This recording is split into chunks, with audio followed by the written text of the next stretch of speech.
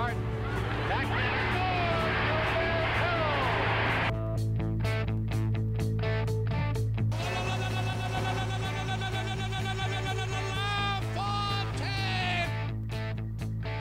Top shelf where Mama hides the cookies. Oh, what a hit by Campbell! Are you ready, Legion of Doom? Here come the Buffalo Sabres! Yeah!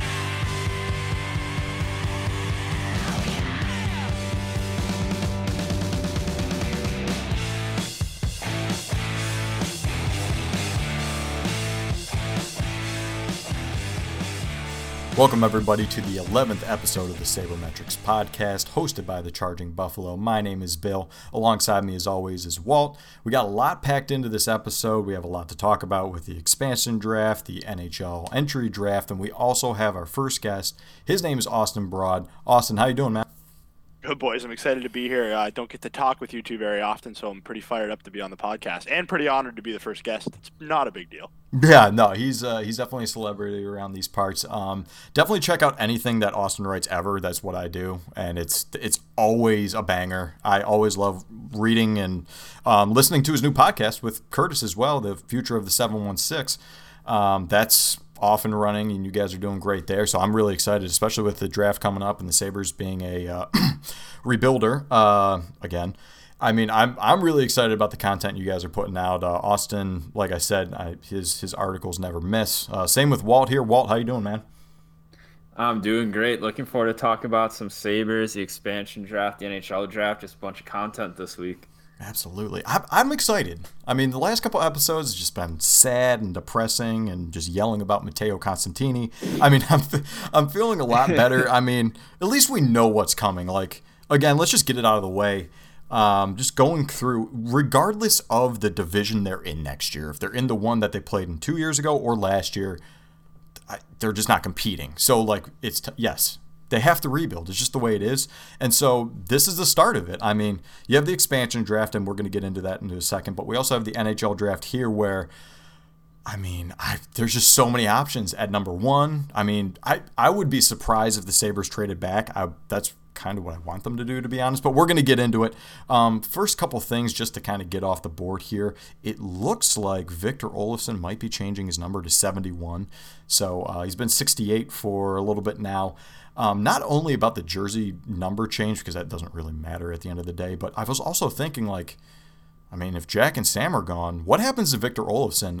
We'll start with Austin since he's our guest, and got to be courteous there. But what do you think? Not only about jersey number change, it doesn't really matter, but just like the future of Victor Olofsson with the Sabres too, because I mean he was Eichel's right hand man for so long. I mean, is he simply just a power play specialist? Like even more so now because he doesn't have the skill with him to set him up on 5-on-5. I mean, yeah, with Victor, it's tough, right? He's clearly a power play specialist. He has struggled, especially last year. He struggled mightily at 5-on-5. But, I mean, a 7th-round pick turning into a pretty solid power play specialist is something that Buffalo just isn't used to having. Let's face it, our drafting and developing hasn't been good with our forwards. So I still think if you pair him up with a guy like Dylan Cousins or a guy like Casey Middlestat, there's people there who can get him the puck and let him use his best asset, which is his shot and his quick release. That'll pretty much beat any goalie in the league. I'd be interested to see how he plays with Casey Middlestat, especially those, quick plays where it's just like not necessarily a broken play, but, puck is out there and Middlestat's able to use his quick hands to get him, to get Olofsson the shot off. I mean, Walt, what are your thoughts? Just kind of, I mean, I'm sure you'll kind of echo what Austin was saying there, but what do you really think of, the future of Olofsson? I mean, if I had to go by it, I think he's kind of a valuable trade asset, to be completely honest. Maybe not at the beginning of the season or anything like that, but as a deadline's looming and especially when you saw teams struggle on the power play in the playoffs, if you have someone like Victor Olofsson, I mean, that makes you feel a lot better, and his cap hit isn't outrageous, and I'm sure the Sabres would be willing to retain a little bit.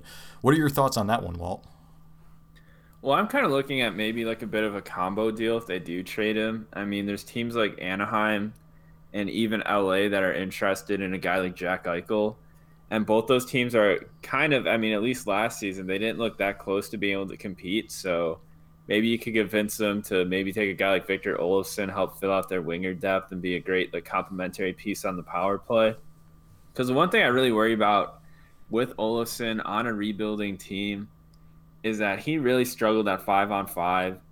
And without like an elite playmaker like Jack Eichel on the power play, it's like we could definitely see his numbers dip. I mean, quite a bit. I mean, we've kind of seen his point totals drop off towards the end of last season during the Eichel injury. So that'd be one thing I'm kind of afraid of is just his value kind of tanking a bit on a rebuilding team. So, I mean, he's somebody that, I mean, I think he's 26 years old right now.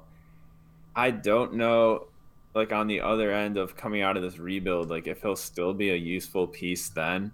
I mean, I guess we'll see. I mean, he's just a high-end complementary piece. I mean, he's a player you'd love on a team that's good. But I mean, on a team that lacks talent, I mean, it's kind of hard to find a use for him. But I mean, I guess we'll see what happens with him. Yeah, I'd say that's more on the team as well. It's not necessarily like a glaring indictment on Olofsson. He is who he is, and everyone, kind of knows that. Just wanted to give you guys some nightmare feel. Do you know kind of the best team I think he'd be on? Toronto. I mean, he would. I really think. I mean, I know that's like tastes like vinegar going down, but like he would tear it up, especially with those guys on the power play. I mean, if they do trade him, I don't want to see him to go to Toronto or anything like that, but like that would be a really good fit. Unfortunately, I could see that. I mean, maybe like an Andreas Janssen role, because I know when Janssen was on the team. I mean, he was also another Frölunda guy, and he scored a bunch of goals for the Leafs. I think he had 21 year, and I mean, yeah, I could see him like fitting a similar role to that if the Leafs like could find the cap space. Yeah, he's also an RFA after his contract expires in 2022-23. So if they do trade him, the team that gets him will still have some control over him because he won't be going to UFA. Yeah, and that's huge, especially when it comes to like team control and like we don't know where the cap. I'm interested because we all know it's a flat cap this year. I'm interested to see what happens next year when that all comes up. So, I mean, again, I'm not really like he's not the first person I'm thinking of when someone needs to be traded because there's a couple other guys where unfortunately it's just time. But I mean, keep an eye on Victor Olofsson and see how he's doing and if he is meshing with this new kind of core, I guess you'd say, because that can be pretty telling, especially when it comes, later in the year when the Sabres are trying to get assets back for guys. I wouldn't be surprised if he ends the season with the Sabres, but at the same time, I wouldn't be surprised if he got traded. So we'll see what's going on there. But speaking of trades, the Flyers are apparently kicking the tires on Ristolainen, which first things first, I mean, he just matches Philadelphia perfectly. Like, they're going to love him out there. He's just going to be beating the crap out of people, and the drunk guy in the eighth row is going to be losing his mind. So, first of all, that just screams Flyers. I would love to see Ristolainen in a Flyers jersey. I'm not like trying to crap on him by saying that. I like a Flyers jersey, and it would just be interesting to see him there. But apparently, the asking price is a second-round pick and I believe a prospect or some kind of young player. Any prospects in the Flyers organization, when accompanying a second-round pick, would kind of light you up maybe. I mean, I don't really know exactly where their defense is headed. They do now have Ryan Ellis, but they did lose. Is it Philip Myers? Please correct me if I'm wrong. Philip Myers. Myers. Yeah. So I mean, they could be looking to fill that gap as well. I mean, with Ryan Ellis and Gostisbehere and Provorov, I don't blame them for wanting someone that is going to beat the crap out of someone in front of the net while the puck is on the other side of the rink. But like it's. If there is a trade partner, it's definitely going to be someone that does need that grit. They're not necessarily looking for all the points, is my assumption, and that's why the Flyers kind of fit, because they do have the skill guys. We'll go to Austin first. Is there anyone that lights you up there? What are your kind of thoughts on trading Risto to the Flyers or any other team that you would either think they're interested in Risto, or the Sabres should maybe give them a call saying like, hey, you want Ristolainen? Any kind of teams strike your fancy? Yeah, the Flyers, like you said, they strike us as an ideal team because, like you said, Ristolainen kind of embodies what Philadelphia hockey is. Like, let's face it, they're the Broad Street Bullies for a reason. They still love that type of player, and Risto is that type of player. Trying to figure out what type of prospect they would get for him is really hard because I just don't know what his value is to other GMs. I mean, I know how we value him here in Buffalo, and we're pretty much just hoping he's gone. I mean, if we're looking for a run-of-the-mill prospect, I could see like an Isaac Ratcliffe from Philadelphia or a Connor Bunnaman. I mean, I don't think you're getting the Tyson Forrester type because that's one of their higher-end prospects. But, I mean, New Jersey was the other team that I kind of thought made a lot of sense. I mean, Miles Wood is the type of player that Buffalo supposedly needs if you listen to their GM. So I don't know. Those are the two teams that come to mind. The Graves trade is a little bit of a hit there, but I still think Ristolainen fits there because he's the opposite hand. Who knows what they're actually going to get for him? I'm interested. I mean, I don't know what Walt thinks about his value, but I think a B minus C plus prospect and a second round pick would be, at this point in time, a great deal for Ristolainen. Yeah, that's definitely a win. Walt, what are your thoughts on that as well? Yeah, I kind of say the same thing. I mean, at this point, I'm really just expecting like a second round pick and a prospect. And I mean, Philly's prospect pool, I mean, they've got a bunch of guys in their prospect pool, but really nobody that they've got a bunch of guys that could probably fit in as a complementary piece. I mean, I really like wingers in their pool, like Zayd Wisdom and Bobby Brink, but I mean, I doubt they'd include those guys in a deal for Ristolainen. They're probably a bit too high end for that. But I mean, just like a second round pick and a prospect, I mean, I'd be fine with. And I think there's going to be more like teams that are open to trade for Ristolainen like after this expansion draft, because I know it's kind of tough for teams to fit in defensemen in their protection list, especially a team like Philadelphia. So I think, I mean, maybe they could start a bidding war and like bump up that value. But I mean, just knowing that they could have gotten Nikolai Ehlers for him just a few summers ago. Yeah, thanks for bringing that up, Walt. Yeah, and now we're talking about a second round pick and like a mediocre prospect. I mean, I'll still take it, but it's like they definitely didn't capitalize on his trade value when it was the highest. Yeah. Oh, man. No, I said I was going to be happy this episode. You're not doing that to me, Walt. I mean, it's definitely true. And like, oh, man, it's just, to think that Winnipeg was going to trade Ehlers at all, especially after the year he had, it's just like wild, especially for Ristolainen. Like, how do you not mash the yes button on that? But anyway, I mean, that's just revisionist history at this point. So we'll see what comes of Risto. I really think he's not going anywhere. It's just he's going to be here until he's 40. That's just the way it is. Now moving on to the Seattle expansion draft. The protected list came out today. And for the Sabres, let's see if I can go through this list without butchering it, because I know I will. Protected by the Sabres is Eichel, Reinhart, Olofsson, Bjork, Thompson, Asplund. For the forwards, defense is Ristolainen, Dahlin, Yogi Haru, and the goaltender is Olmark. That's essentially leaving exposed Skinner, Okposo, Eakin, Girgensons, Miller, and Borgen. There's a few others, but they're 100% not getting taken, or they're a UFA, so it doesn't really matter. But one to Seattle. Good luck. I mean, the best player you're probably getting is Colin Miller, which I'm not saying he's a bad player, but I mean, Skinner waiving his no move clause, that was huge. I mean, he's not getting taken, and that's exactly what Kevin Adams should have done. Is like, look, we're not trying to lose you, but you're not getting taken either. Just waive it so we can keep a couple other guys around. And if Skinner goes no, then you got an issue there, because he doesn't really give a crap about the team. So I wasn't surprised when Skinner moved his no move. Okposo, he's not getting taken. Cody Eakin, oh my lord, please.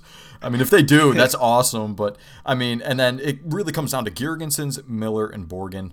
I know you guys are kind of on this train, and I was upset at the thought of losing Will Borgen, but I've seen you guys kind of talking over the past couple of days and basically saying, like, look, I mean, we're overinflating the guy they're losing. If it's Borgen, yeah, cool, but he's probably not even going to crack their lineup, especially with how many defensemen they're probably going to take. So, I mean, I guess let's go with your predictions on who Seattle will take.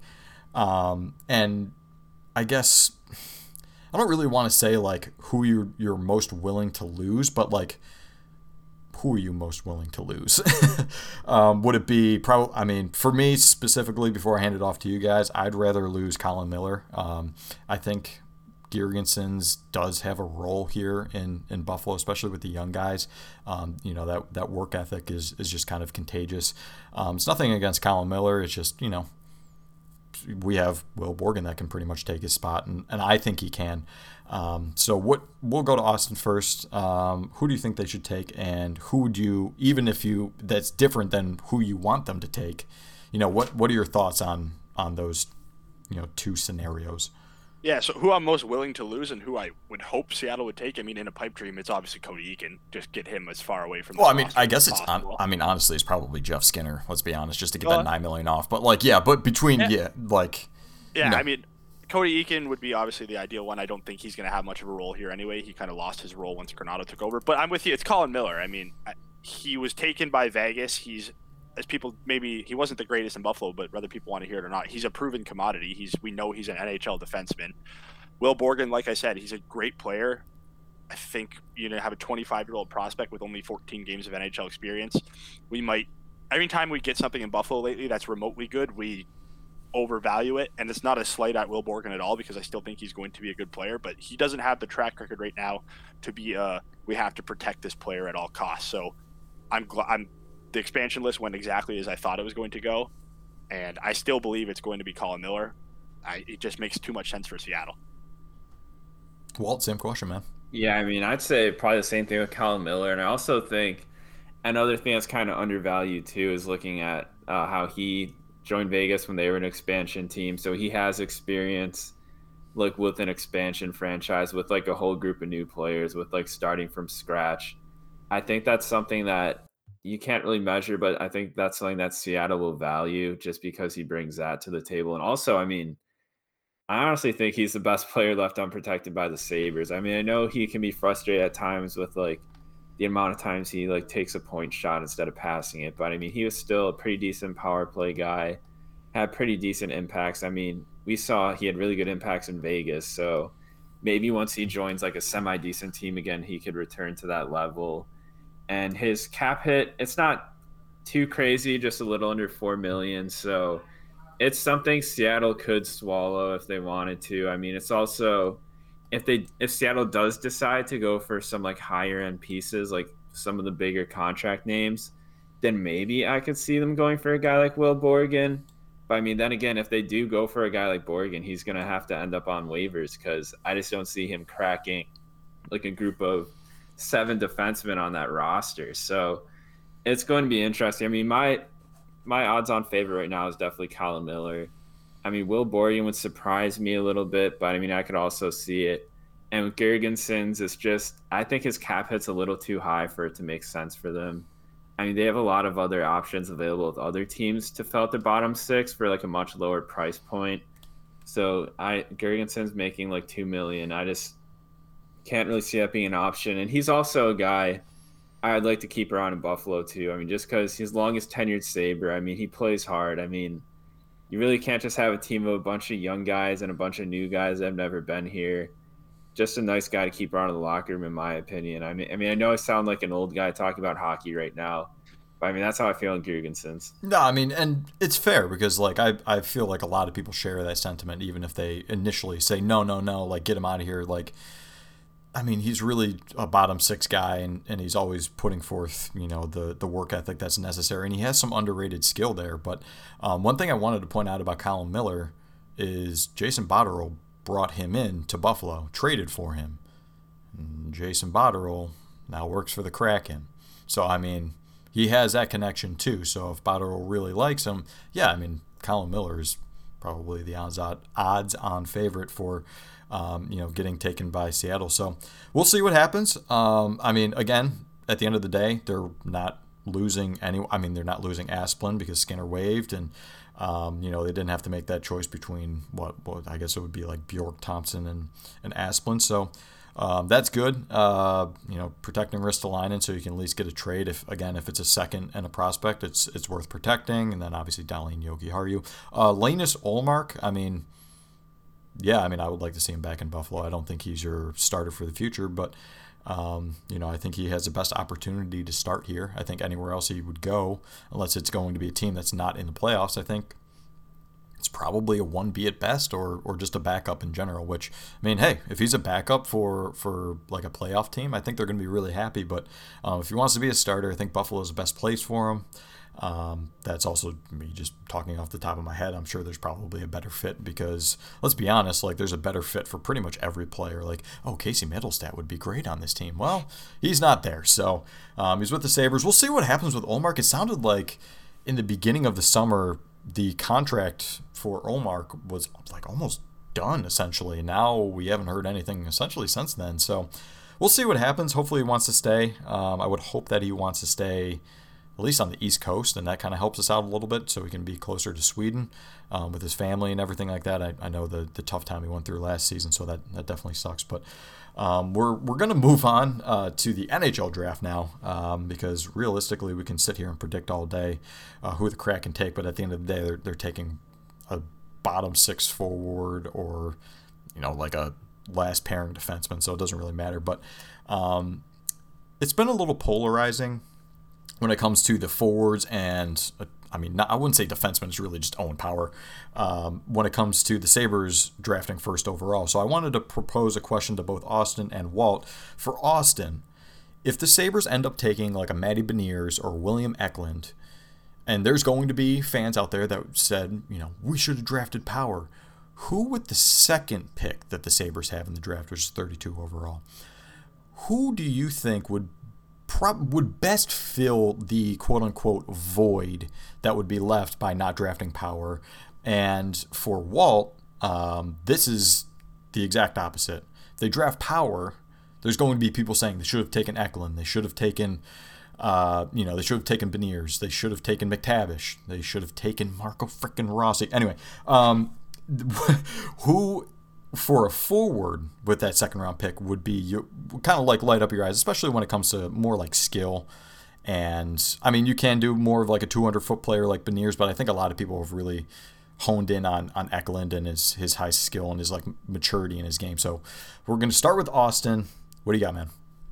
So I have 2, maybe 3 in mind. I mean, 2 of them, they kind of are projected first round talents, but I'm not sold that they're going to be first round picks. And that's Stanislav Svozil from the Czech Republic and Olen Zellweger from Everett. I think there's a chance that those 2 are available when the Sabres pick. I think it's the 33rd overall pick, but it's the 32nd pick because Arizona's forfeiting, but they're still included in the order for some reason. It's so weird. So if one of those 2 are there, I think they're a decent option. And if you want a high ceiling defenseman, I mean, Alexi Haimo-Salmi from Finland would be an electric defenseman to get into the system. I mean, he has an extremely high ceiling, a little bit lower of a floor, but if you're dead set on getting a defenseman, if they were to go forward route with number 1, I think those are a couple names to keep in mind. Cool. All right, perfect. And Walt, you're up, man. I mean, if you're looking for a skill guy at 32, I mean, one guy that I really love watching in the USHL this past season was Maki Samoskevich. And honestly, I wasn't really keeping tabs on point totals too much, so I was surprised to see like how much Coronado outproduced Samoskevich on the Chicago Steel, because I thought Samoskevich, I mean, he definitely has a great pop of skill. I mean, he's able to make plays out of nothing. I mean, he was just a really fun player to watch, and I honestly had him ranked higher than Coronado on my personal draft list. I think, I mean, because his point totals weren't that crazy, I think you can get really great value out of him by selecting him if he's still there at 32. I mean, just such a skilled player.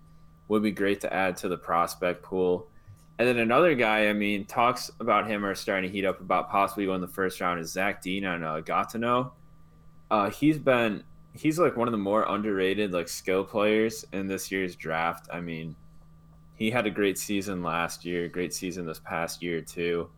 I mean, if you're talking about a skill type of player that could play center, I mean, Zach Dean's that type of guy. And I mean, who knows, maybe the production eventually takes off and he turns into like a steal of a pick. But those are 2 guys that if you're looking at like a really good skill forward, I mean, Dean and Samoskevich would be the 2 names that are the top of my list. They're at 32. And then if you're just looking for kind of just an all-around, just really effective forward, I mean, someone that can drive expected results. I mean, he's not the fanciest skater, but I mean, the guy's Logan Stankoven. He's just a really good player for Canada at the U18s. I mean, had a pretty good season for Kamloops, even though he only played 6 games there. But he's looking like a very fun prospect. I mean, he's going to be someone the fans is going to love. I mean, just because of the way he plays. I mean, he's just unrelenting on the attack. I mean, always winning puck battles. He'll be like a fan favorite if they do take him. But those are 3 forwards that I would really have on my list at 32 if they do decide to go for a defenseman, because, I mean, at the end of the day, really any area of the Sabres prospect pool needs help, but I think that forward group definitely needs a little bit more skill. So, I mean, all 3 of those guys would be great to add. All right. Well, that sounds good. I mean, it's nice to know there are options for the Sabres, regardless of who's picked with first overall. This is something I wanted to ask Austin. When it comes to Owen Power, on a scale of 1 to 10, I'm going to give you a couple things that people are concerned with. What are your 10 being, I'm genuinely terrified that he's not going to be able to do this, moving forward. And 1 is, I don't care. That's fine. When it comes to some of the weaknesses that have been brought up about Owen Power, first being his physicality with his frame. He plays a little bit smaller than 6'6", 200 and whatever pounds he is. Is that something that you're really concerned with? Is that something that doesn't really faze you? There's a couple more here, so we'll rapid fire these a bit.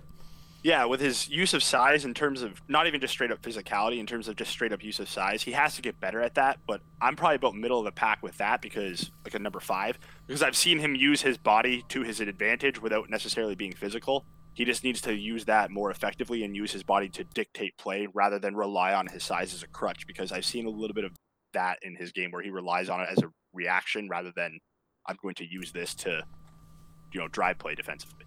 Okay, fair enough. And I mean, I guess there are some similarities that I've seen. It's just like bigger players in general, so it I don't really want to like try to compare the 2 guys, but Matthias Samuelsson is kind of like the same, where like he uses his length instead of, and this is another question I was going to ask, but his lateral speed. You saw some guys on some clips just absolutely burn him on the outside, and he just didn't have the quickness to transition and get back and make the play. Now, yeah, his reach definitely helped him, but I mean, this is the NHL we're talking about here. Is that something that you're concerned about at all? His lateral movement and mobility, not necessarily. I think it's more of a processing issue. He's just got to learn to read the play and react a little bit better, because when you watch him skate with the puck, you know that this kid is a great skater and can drive play with his feet. So I think on defense, it's more of a mental thing. And from talking to Ryan Hardy when I did, he basically kind of said the same thing. He said the more he plays, the more he picks up the game. So the more he starts playing against faster competition, the more he's going to be able to adjust. But yeah, that's definitely a cause to be concerned right now, because like you said, once you hit the NHL level, these are some of the fastest players in the world. You're not going to be able to second guess your decision, because they'll burn you the second you do. Yeah, and I guess that kind of like leads into my third and final one is just kind of his processing. Sometimes you saw him, like, honestly, and it's scary to say this, but it kind of reminded me of Ristolainen, where you'd get the puck in the defensive zone and then he's taking a little bit too long to process and make a play, and then he just kind of maybe either turn it over or just won't get out cleanly, essentially. Is that something that you're concerned about at all, or is it still kind of, he's a prospect and he'll clean it up? Oh yeah, it's definitely something that, again, it's one of the areas that I highlighted in the deep dives that I've done of him is his processing speed. It's an area of improvement that he definitely has to do. I think that's where going back to Michigan for a year will help him a lot, because he'll be able to focus on that, playing against, his own peers rather than being thrown to the fire. But I do think that that's more of he's an offensive minded guy, but his body and his frame kind of lump him into this, thought process of this guy needs to be better defensively just because of how big he is. I think he will improve in that area, but I do think at the end of the day, he has the all-around two-way potential, but at the end of the day, his impact is going to be felt more offensively than it will be defensively. He just happens to be a 6'6", 215+ pound guy that you don't normally see that type of impact from. Yeah, I mean, I'm just kind of sitting here thinking of like Owen Power and like Will Borgen being like a pairing. Yeah, like they're not really the same skill level. Like maybe it's when Power's younger and he's getting sheltered minutes on like the third pairing or something like that. But those are two big boys. I mean, more nightmare fuel. But I mean, we've also heard of a highly touted defensive prospect that is great physically, and that was Rasmus Ristolainen. I mean, it's just I don't really like. I'm not comparing the two or anything like that, but it's just like like the processing speed. It scares me. I'm a little gun shy. That's probably why I've taken so much interest in William Eklund, is simply because I'm like, I just don't want to get burned by, the deficiencies that, we see it now, but he'll clean it up, because that's what everyone said about Ristolainen too. It's like, I didn't get it now, but he'll clean it up. And I mean, he's still sometimes taking like 10 seconds to get out of the zone, and it's just like, oh man, we gotta improve that. But at the end of the day, they're not the same player. I'm not trying to compare them in that sense. So, when it comes to whether it's Power, Beniers, or Eklund, geez, I think at this point the Sabres should be happy with whoever they pick there. Now, I mean, what if the Sabres really reach? Because, like, again, Kevin Adams goes with guys he's convicted on. Maybe he's not convicted on those three guys. It sounds like they pretty much are on Eklund and probably Power, I would assume. But what if they went with Dylan Guenther or Mason McTavish with the first overall pick? I mean, are you guys up in arms basically saying, like, what the hell are you doing? Or are you guys like, I mean, it's a stretch, but, I can see it. Is that, I guess we'll start with Walt, since he's pretty much been cut out of the conversation here for a second. But, Walt, what are your thoughts on literally anyone other than those three that I mentioned? I mean, I think, like, their value is not that far away from, like, the top three guys, but I mean, just the fact of, like, taking a guy that might not go until at least 4 or 5 at first overall, it feels like you're not really maximizing the value of that first overall pick. I mean, like, if it ever came down to that, I would really be working the phones hard, like, kind of trying to get a read of other teams' draft boards and trading down and getting another asset, because I think that would be the smart thing to do. I mean, I think for me, I've got my big three at the top. I have Beniers, Eklund, and Owen Power. Then after that, I think there's like a smallish drop-off. I mean, nothing crazy. I mean, I think someone from that next group, like your Brandt Clarks, your Dylan Guenthers, your Mason McTavishes, I mean, maybe they do end up the best player from this draft class. I mean, but it's like, I think I'd be shocked if, like, the first pick isn't like Owen Power, Matt Beniers, or William Eklund. I mean, I know there's actually been some rumors. I can't remember who it was from. It was a few weeks ago that the Sabres were also pretty interested in Luke Hughes. I mean, that would be something. I mean, if you're worried about a defenseman not panning out, I think Luke Hughes is your guy right there, because he's a really interesting offensive player, but I mean, defensively, he definitely needs a lot of work. I mean, he's bigger than the other Hughes brothers, but his defensive game, and kind of similar to his brother Quinn. I mean, Quinn Hughes, great offensive defenseman. His defensive game really got exposed in the NHL last season. So if they went crazy and got a guy like Luke Hughes at first overall, I'd be excited about him as a prospect, but I mean, a little disappointed at, like, the risk of that pick. But yeah, I mean, we'll see what happens. Yeah, that's fair. And Austin, anything to add on that side? Yeah, so I mean, anyone in the TCB group knows that I'm probably the biggest Mason McTavish fan, probably out of anybody in the draft community, but even taking him at 1 is a stretch. I mean, I have him at number 4, and I think taking him over Eklund would be a huge mistake. Luke Hughes, Dylan Guenther, Beniers, they're all good. They're all awesome. I think Beniers is probably included in that group of big three, even though I personally have it slightly below McTavish, not a lot. Yeah, if Luke Hughes or, Kent Johnson or Simone Edvinsson are in the conversation, then I think we have something to worry about. I'm with Walt. It's those big three at the top. Brandt Clark and McTavish probably just slightly behind them, and then there's a little bit of a drop-off. But everything we've heard is that they're highest on Eklund and Power, so I don't even know if Beniers is really in the conversation for Buffalo at this point.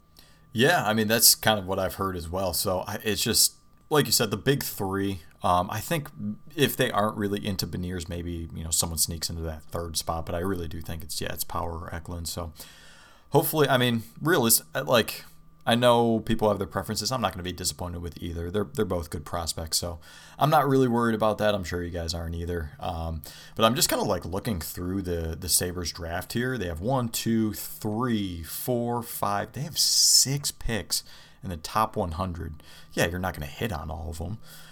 But, I mean, if you're going to start a rebuild, I mean, that's a good stepping stone at least. Again, this is subject to change because they could certainly package this up. I mean, you send a second round pick to get a better prospect or something like that. I mean, hey, you know, you send Ristolainen and you're a late second round pick, or a late second round pick that you got from Boston in the Taylor Hall trade.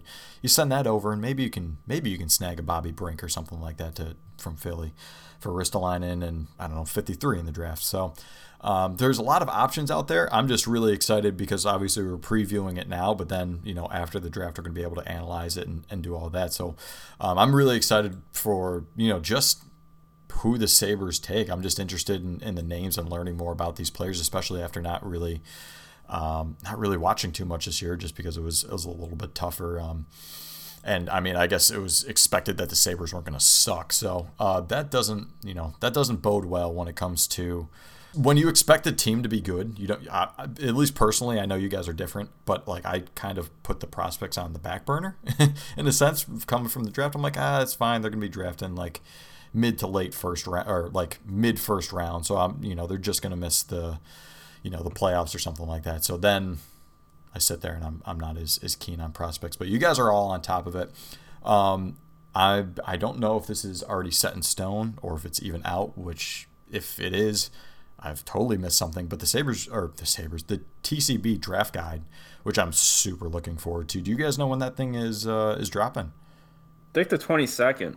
Yeah, so that's a few more days. Yeah. All right. Yeah, if it's dropping the 22nd, and I'm sure it is, I mean, definitely keep your eyes out for that. All you have to do is, I think, throw in your email, because it's a massive file. The guys have been working on it all year. A bunch of them. I think it's at least 5 or 6 of you at this point. I mean, I'm just really looking forward to it. It's just, last year's was awesome, and it's only going to be better. So I'm really looking forward to it, guys. I know you guys did a lot of hard work on that. I think when it comes to speaking on younger guys that I guess aren't really getting talked about, we were talking about this beforehand, like Brett Murray, like could possibly end up seeing some time with the Sabres next year. Especially, I mean, like you have to assume, guys are going to go down with injuries. I don't think a prominent guy like Girgensons is going to blow out his hamstring or whatever in a scrimmage, so he's going to be out all year and there's going to be a permanent spot. But, I mean, someone goes down with a couple-week injury, I mean, you're going to see some guys called up. Starting here with Austin, who from either the Amerks or was playing overseas, someone that just didn't play for the Sabres last year, who do you think could see some time with the Sabres or crack the lineup out of camp, whatever, just they'll be wearing a Sabres jersey next year, at least in your mind? A guy I watched a lot of in Rochester because I kind of got the AHL TV package and watched them. I mean, then unfortunately there was not a lot of Sabres prospects down there because most of them ended up in Buffalo. But I'm really looking forward to Oskari Laaksonen and seeing what he does. I think he could be like this year's Jacob Bryson, a defenseman who we don't really expect to see, gets called up and gets his shot because he was really solid for Rochester last year. He was a guy that, all credit to Jason Botterill's staff because we don't really have a lot of players to credit him with, but Laaksonen was kind of drafted out of nowhere by Botterill and his team, and he's actually turned out to be a really solid player. So with the potential movement of Ristolainen and a potential opening for, right-hand shot defenseman, I think he might be potentially the first call-up if a defenseman does go down. Yeah, I mean, I'm just trying to sit here and think now, and I just can't think of anyone else you would call up in his place. I mean, they're probably going to get like a Matt Irwin type of play, like a guy that is basically, he knows he's not going to probably crack the lineup and be in the nightly lineup or whatever. But yeah, I mean, I don't really see anyone else that they could really be calling up. So yeah, I could definitely see Laaksonen. Walt, I know yours is interesting. I definitely want you to dive into your thoughts on who could crack the lineup next year. Yeah, I mean, my guy, Lucas Rusek, I mean, you might remember him from when the Sabres picked him a few seasons ago out of the Czech League. And he's been a really good player in the Czech Republic for, the past few years. I mean, I like to call him the road runner on ice just because of the way he skates. He has like a really weird skating stride, but somehow it gets around the ice well enough. And he's just like a hound on the puck. He also has been able to contribute offensively. 38 points in 49 games in the Czech League. And a lot of the new NHL equivalency models have the Czech League as like a pretty high-end European league. So, 38 points in 49 games for Rusek, just a 22-year-old. That's pretty impressive, especially on a great team like Sparta. So, we'll see what he does when he comes over to North America. But, I definitely, if the Sabres actually go through with this hard rebuild, which, everyone expects, they really don't have a lot of forwards under contract for next season. I think they'll have 9 if Eichel and Reinhardt are traded. That will be under contract, and then I guess they'll obviously sign some free agents, make some trades, but there's a really good opportunity for Rusek to crack this lineup right from the start. He probably should even crack the lineup right from the start, but we've seen like guys like Ruotsalainen who haven't kind of held back, even though they were like obviously NHL ready and the lineup could have used them. So that's kind of my one fear with Rusek. But if they go through a hard rebuild, we might not even have to worry about that because there's going to be so many spots. And I think he's going to be a guy that's really going to impress in training camp and preseason this year. When you're ranking European leagues, my thought process goes to the Swedish league is first, the SHL is first, Liga, the Finnish league is second, and then probably the Czech Republic, right? Maybe like the who Zurich plays in the Swiss league. The Swiss league's pretty good, I guess. I'd probably put the Czech league third if I had to guess. Yeah, I'm trying to pull it up right now. I know Patrick Bacon, he recently did like an NHL equivalency model. There really hasn't been one that's been updated in a while. And he actually had the Czech league in his model. It was at number 3 behind the NHL and KHL and like slightly above the SHL. So wow.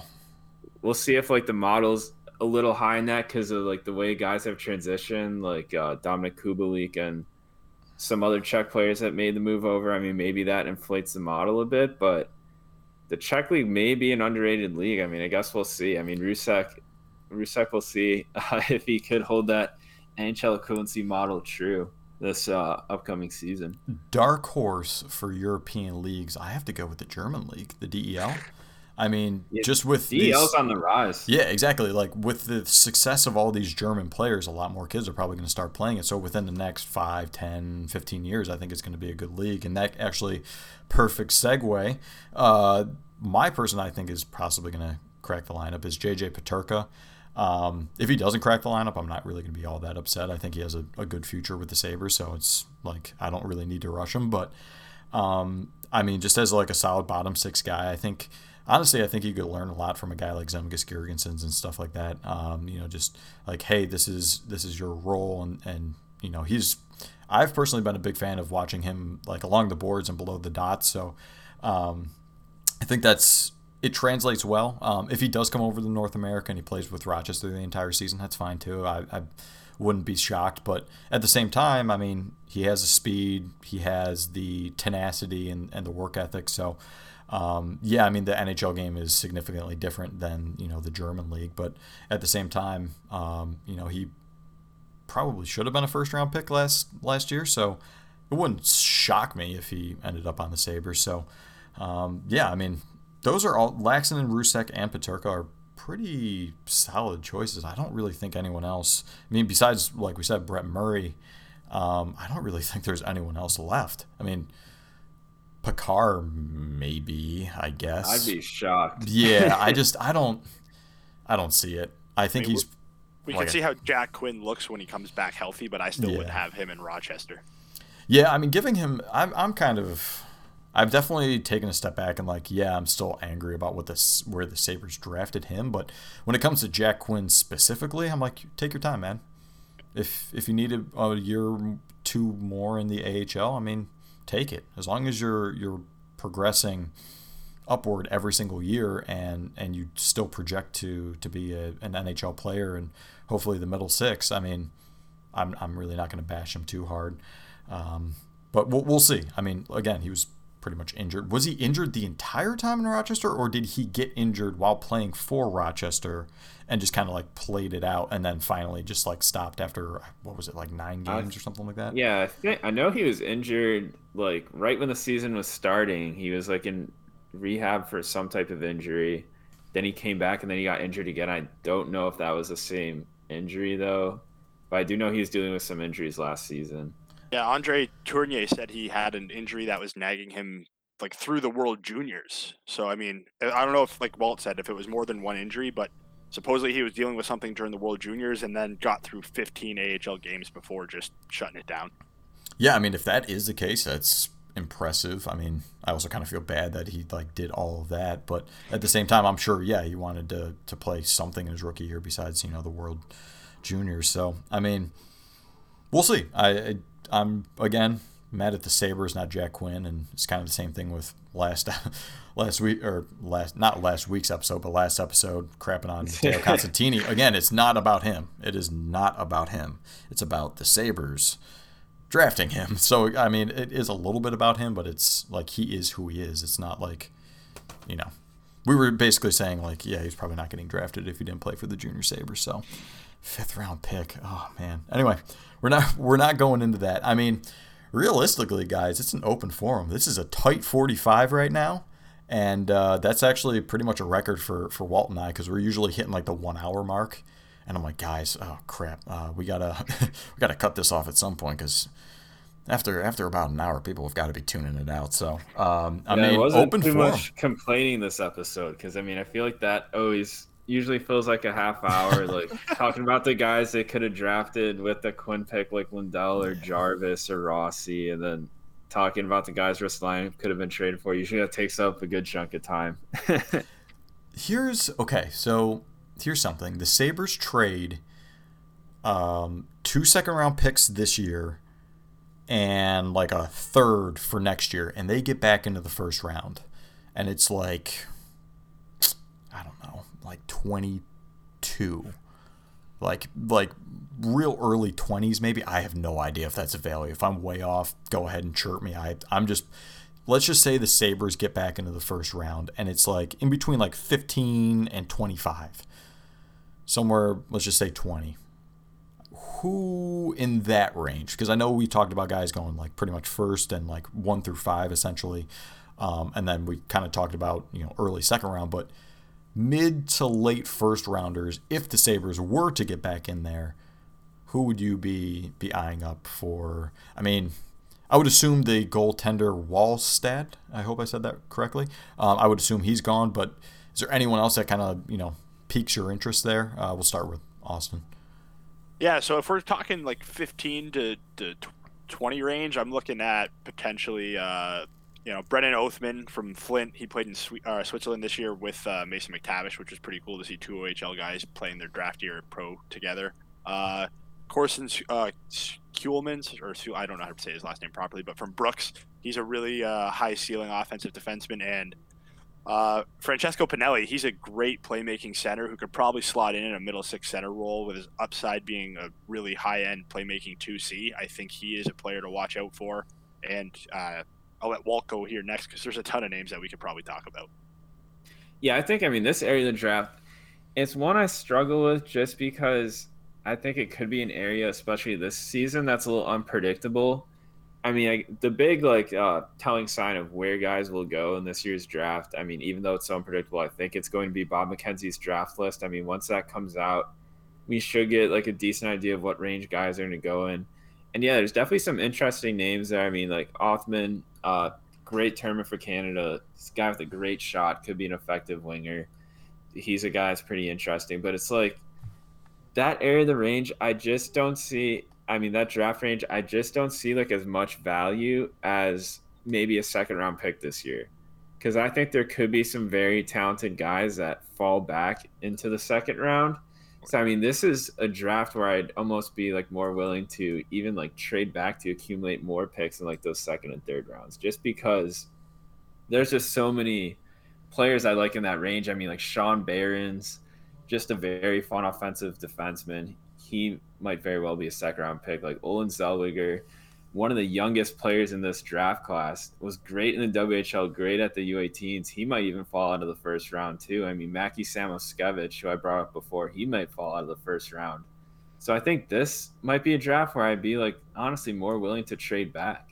Oh yeah, 100%. Like you said, that mid first round has some good players, but like Walt said, with the amount of players that are probably going to be available around 33, even throw in a guy like Ayrton Martino, or even Zachary Leroux from the QMJHL. He was a bona fide, probably top 15 pick, and then got suspended a bunch this year. People are wondering if he knows how to walk that edge.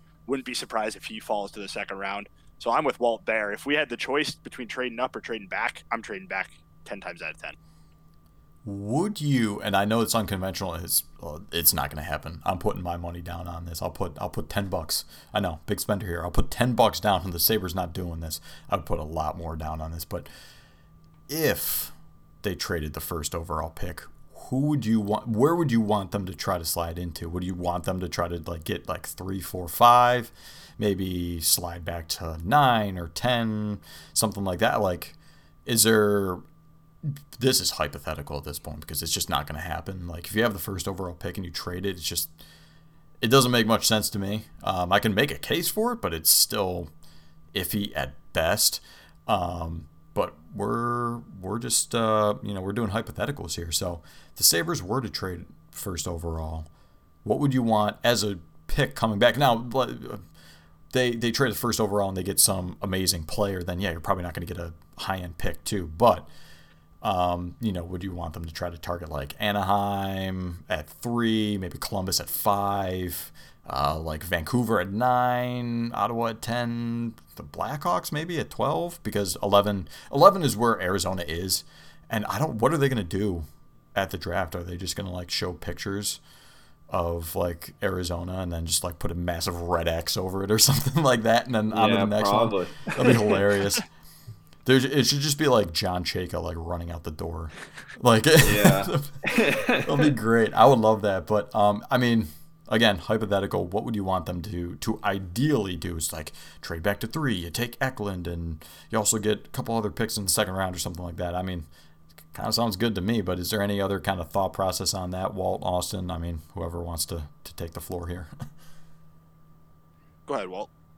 Yeah, well, I think this year's draft, trading back from first overall, I just have a hard time gauging the value on what's the difference between the first and third overall pick this year? Because it seems yeah, that's fair. Unless one team really values Owen Power a lot, it seems a lot of guys have a lot of front offices have most of the top 3 or whoever is on their list kind of in a similar tier. There's really no runaway complete consensus number 1 overall pick. So even trading to number 3 with Anaheim, I just have you're probably not getting a guy like Trevor Zegras or Drysdale for moving down those spots. In a really good draft year where the first overall pick's a high end guy, you probably could do that. But this year you're probably not going to be able to. And I know before all this Eichel and Reinhart, all the unhappiness, and before this season completely fell apart, I was really on board with trading the Sabres first round draft pick this year. Even if it ended up becoming first overall, which it did, just because I thought that would have been kind of a last ditch effort to kind of save Eichel and Reinhart and try to build a contender in this time frame. I've since moved past that. Now I've realized that that's not really that realistic, and it seems like this past season was actually our last shot to save Eichel from all the stuff we heard behind the scenes.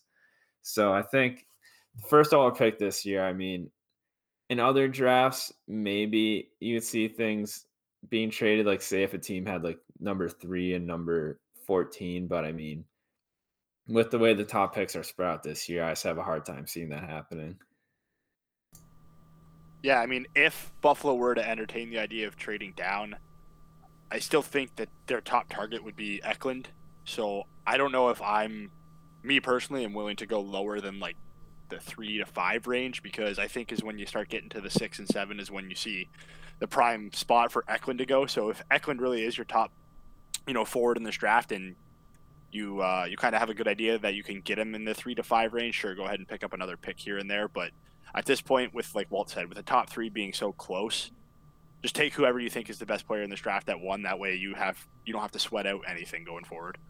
Fair enough. That's well said, and I think we're going to end it on that, honestly. That was, like I said, well said. And again, this is significantly more upbeat than the last podcast episode. This is exciting. I liked it. That was a lot of fun. But thanks again for Austin for coming on. Go ahead and follow him on Twitter at Austin Broad, BROAD, _ in between Austin and Broad, I believe.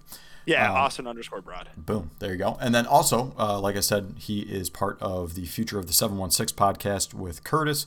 That is at 716 Future Pod, POD. And anytime you see Walt or Austin or anyone throw anything out there on the Charging Buffalo, definitely give it a read. It's exciting. We got the draft guide coming up. There's going to be, deep dives of all the guys that are drafted by the Sabres. So it's an exciting time, even though it is, rebuild. There's plenty of content to be had and excitement, and I'm just looking forward to it. It's definitely in a better frame of mind than a month or two ago after the season. So again, I want to thank Austin for joining us here. It's great to have Walt on as well, and we're going to give Austin the last word. So what do you got, pal? First of all, just thanks for having me on. Pretty cool to be the first guest here, you guys. I like talking with you guys. Something that I wish hopefully we can do more often going forward. But I think he just disconnected. So last word, literally the last word before he disconnected. But thanks again for listening, everyone. Again, this is the Sabermetrics podcast hosted by the Charging Buffalo. We'll catch you on the next one.